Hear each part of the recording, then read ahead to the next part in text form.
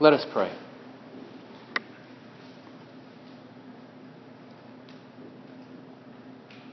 Lord, as we pause now to center our hearts, to center our thoughts and our minds on what you have to say to us this morning, we ask that you clear away any of the distractions that may compete for our attention.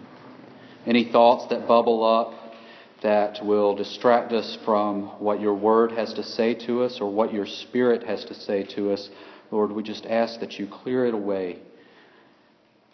And we ask that as we prepare to read and hear the word that is written, that you will bless the reading and the hearing of it, that these words that were written so long ago, that they will come alive today for us, that they will be infused with the power of your Spirit and they will make their way into our hearts, and that you will speak to us in a way that only you can. Speak to us individually and as a body to show us where it is that we could become more Christ-like. We ask that you bless this time that we have now together and in the presence of your Spirit. In your holy name we pray. Amen. Please stand if you are able for the reading of the word.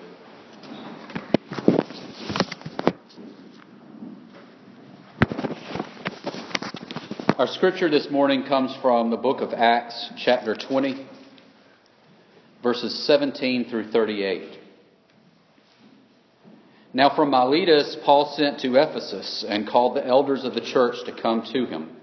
And when they came to him, he said to them, "You yourselves know how I lived among you the whole time, from the first day that I set foot in Asia, serving the Lord with all humility and with tears and with trials that happened to me through the plots of the Jews.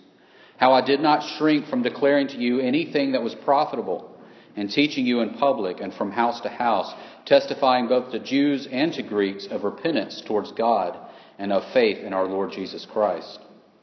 And now, behold, I am going to Jerusalem, constrained by the Spirit, not knowing what will happen to me there, except that the Holy Spirit testifies to me in every city that imprisonment and afflictions await me.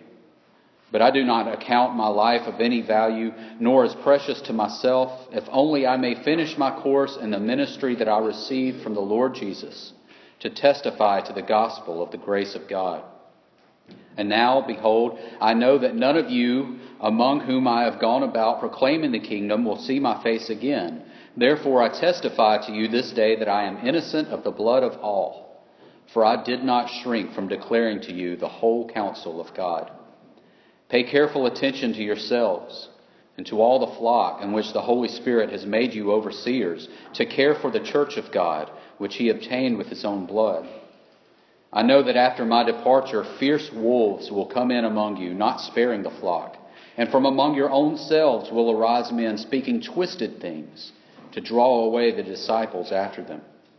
Therefore be alert, remembering that for 3 years I did not cease night or day to admonish everyone with tears. And now I commend you to God and to the word of his grace, which is able to build you up and to give you the inheritance among all those who are sanctified. I coveted no one's silver or gold or apparel. You yourselves know that these hands ministered to my necessities and to those who were with me. In all things I have shown you that by working hard in this way we must help the weak. And remember the words of the Lord Jesus, how he himself said, "It is more blessed to give than to receive."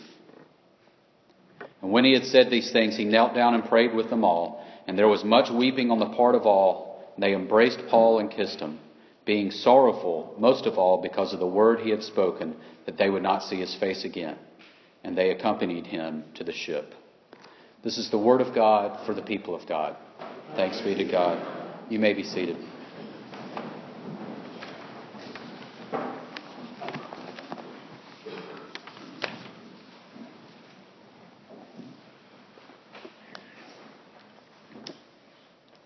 One of my favorite genres of movies are the westerns, and I mean the old westerns. And old westerns for me are, the Clint Eastwood ones, Fistful of Dollars and things like that. But even some of those that are older than that, movies like Shane, there's some great movies in that genre. But one of the trademarks of that genre is that the cowboys in the westerns a lot of times will come in from out of town.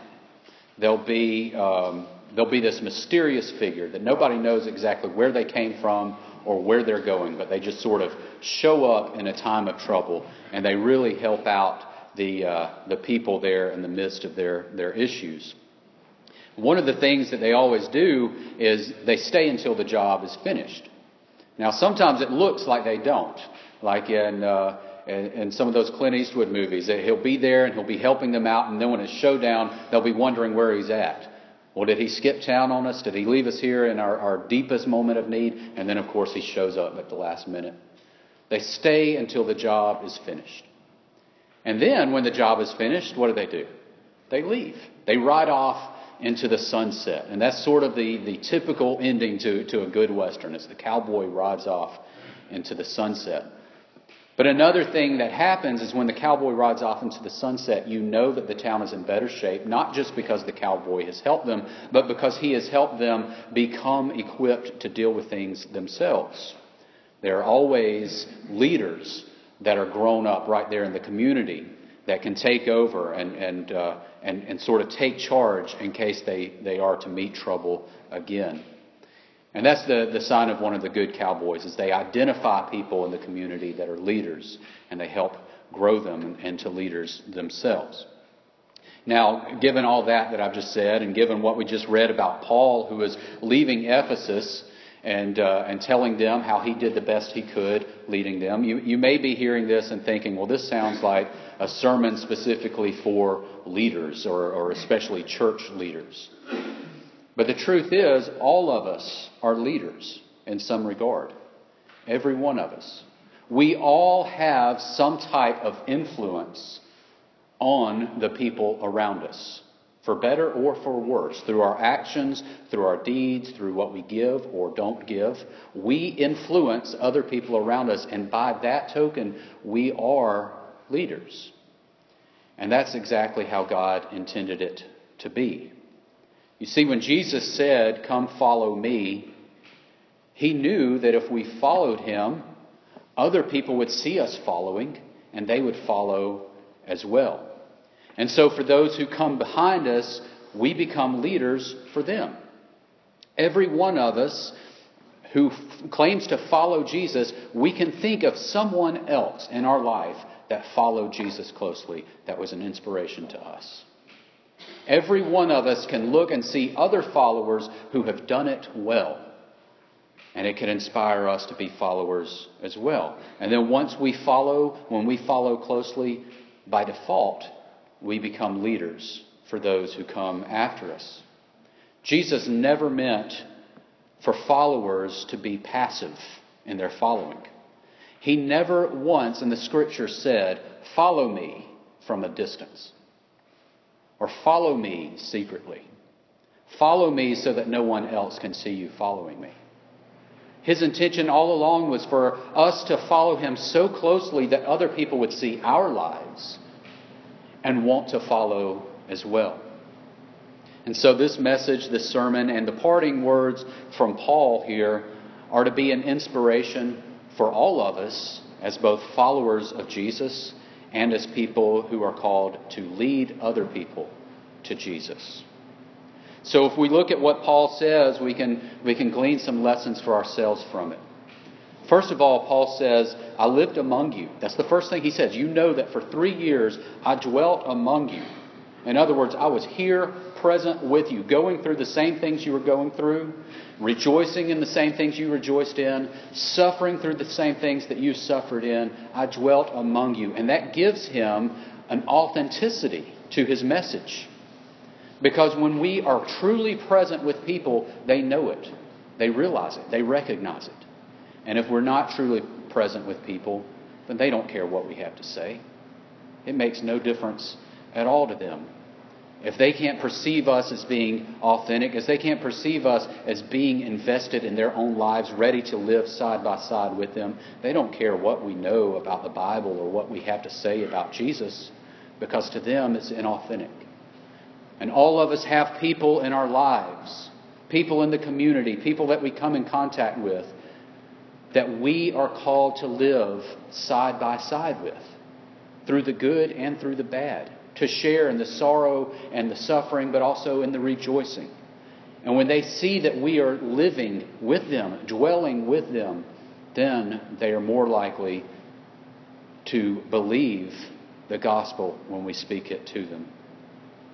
Walt Longmire is a fictional sheriff in Absaroka County, Wyoming. And in Absaroka, there's a Indian reservation, a Cheyenne reservation nearby.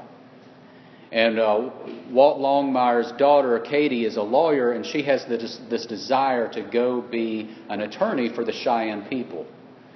And they don't want to accept her. To them, she's just another white person who will probably exploit them and take advantage of them. And so, even though her intentions are good, they won't receive her. And then she sets up shop right there on the reservation. She opens her office right there on the reservation among them, and she dwells among the people. And as she dwells among them, she faces some of the same challenges, some of the same struggles, some of the same backlash from outsiders that they experience themselves. And in the midst of all this, she begins to gain their trust because she is dwelling with them. She is dwelling among them. Now, this is a fictional story, but it's so true in so many ways. Every story that I've heard from people out on the mission field, people who have come back from places like Asia or Africa, stories that I've read about foreign missions, they all say the same thing. That when they first get to the place, they're rejected. They're seen as outsiders. And it's a very common theme among missionaries. They go to Africa and a tribe will just completely exclude them. They don't care what they have to say. They don't want to have anything to do with them. And it's only after they've been there a while and gained their trust, only after they've experienced what it's like to live in those conditions, what it's like to be hungry in those conditions, what it's like to get sick in those conditions, what it's like to try to build a community in those conditions, that's when the tribe will start to trust the missionary. And the missionary can then more effectively present the gospel of Jesus Christ because it's authentic. Now, all of us have a mission field. All of us have people around us who we are charged with presenting Jesus Christ to. Are we being authentic in doing so? Can people look at us and say, yes, they are truly in this with me. They are dwelling on this earth right by my side. That's what Paul said. I've been here in Ephesus for 3 years, and you know that I'm here with you. I've been here with you. And then he moved on. He said, and I've held nothing back in terms of the gospel, in terms of proclaiming the gospel. He said, I have given you the whole counsel of God. Everything I know, I've told you. Now, there's an old humorous saying, it's kind of tongue-in-cheek and self-deprecating, where somebody will say, I've taught you everything I know and you still don't know anything.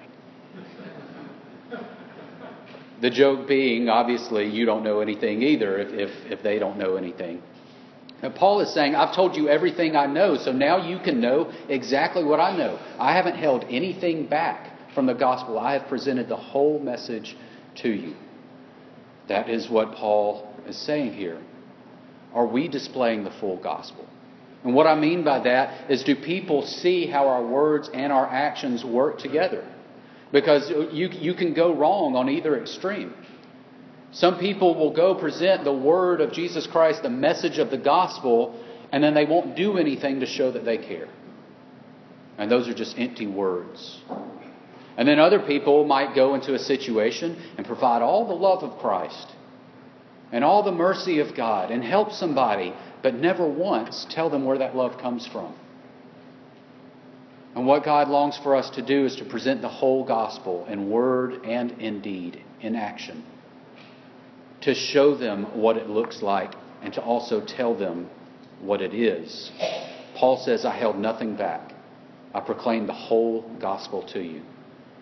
And so we, as Christian leaders, as followers of Jesus, and as people who want to lead other people to Jesus, we must also be ready to proclaim the whole gospel in both our words and in deed.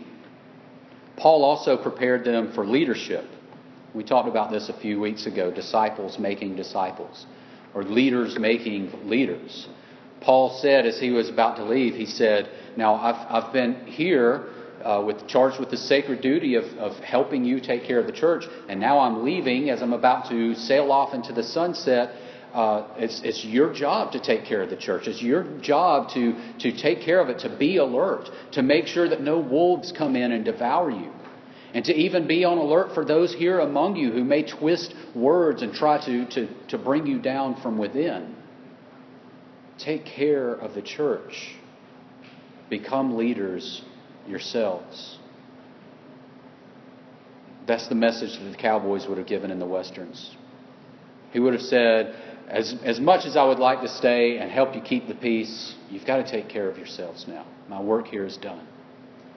And so, any good leader knows that in order to lead, you have to help create and cultivate other leaders. Every single person in this sanctuary will one day leave this earth. And hopefully we'll leave it better than we found it.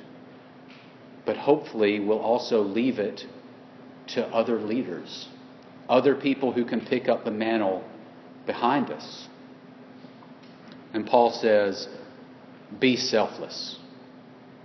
Now this is at the heart of what it means to follow Jesus. Remember, Jesus said, take up your cross and follow me. Anyone who is willing to give up their life for my sake will keep it. So what it means to follow Jesus is to leave everything else behind, to leave our own selfish concerns and desires behind and follow Christ in a selfless way. And when we follow in that way, we can lead others to Christ in that way. And then finally, Paul says, care for the weak. Now, weak can mean a lot of things. Weak can mean people who are struggling with addiction. Weak can mean people who are sick. Weak can mean people who are dying. Weak can mean people who are spiritually not well. Weak can mean a whole lot of things. But Paul says, don't point your finger at them. Don't shake your finger at them. Don't tell them what they need. Care for them. And he said this was the message of Jesus Christ. Care for the weak. And so Paul, as he's given this farewell address, he's also saying, these are all the things that I've done as a leader. Because leadership, when we lead other people to Christ, it's not about us. It's not selfish. It's not for power. It's not for glory. We lead in a way to bring Christ the glory and the honor. And so Paul is saying, that's what I've done. I've been here among you. I've led you. And I'm doing all I can to train you to be leaders as well. Because we all have a sacred job to do. Not just me. We all have it. And right now I'm called to go somewhere else. But you're still called to be here and to be a leader yourself. Until the job is completed. My granddaddy, when he was buried, the thing that was written on his tombstone, his epitaph, was, he did his best. He was a hard worker. He was a plumber and a self-taught stonemason. And he took pride in his work. And to have that be one of the last things that is said about you, he did his best, that should be the goal for all of us. That we did our best. That we never squandered an opportunity. That we never failed to be an effective leader when the opportunity for leadership presented itself to us. And the opportunity to lead other people to Christ through our words and through our actions, those opportunities are all around us.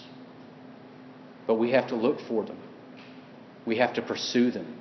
And that's what it means to be an active follower of Christ and not a passive one. Paul had done all of these things and he had done them well. And he had taught the Ephesians to do the same. Now he was ready to leave because he was called somewhere else. All of us here today are called to be right here. And so we know that our job here cannot possibly be done because God has not called us away from it. Are all of us doing our duty? Are we all becoming the active leaders God intends us to be? Or are we merely trying to be passive followers? One of those things is biblical. The other is not. We can't follow Christ from a distance. We can't follow Him in a way that will not lead other people to Him. We must follow Him closely enough so that other people see and other people believe, and they know how to follow Him as well. The day will one day come where each one of us will ride into the eternal sunset. When that day comes, may we all be able to say, I did all that I could do. I held nothing back. I'm leaving this place better than I found it. I did my best. Let us pray.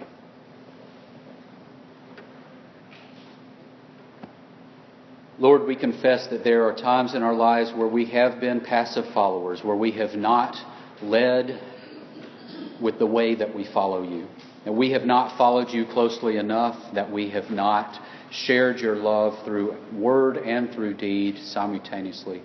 We confess all of this before you now, and we ask that you strengthen us for the journey ahead. Lord, we are not riding off into the sunset yet. We all have a job to do, a very important job, a sacred task that you've charged us all with. And so we ask that you equip us, that you sustain us, and that you help us carry out this job. That you help us become leaders in the world around us, and that we lead people to the light, the eternal light, who is your Son, Christ Jesus. We pray all these things in His name. Amen. Our hymn of invitation this morning comes from the Cokesbury hymnal. It's hymn number 53, Take My Life and Let It Be. If you've made a decision of any type today, I invite you and encourage you to come forward and share that with us. And once again, a reminder, our altar is always open for anyone who wishes to come and spend a few moments in prayer there. But please stand if you are able and join us in singing hymn number 53, Take My Life and Let It Be.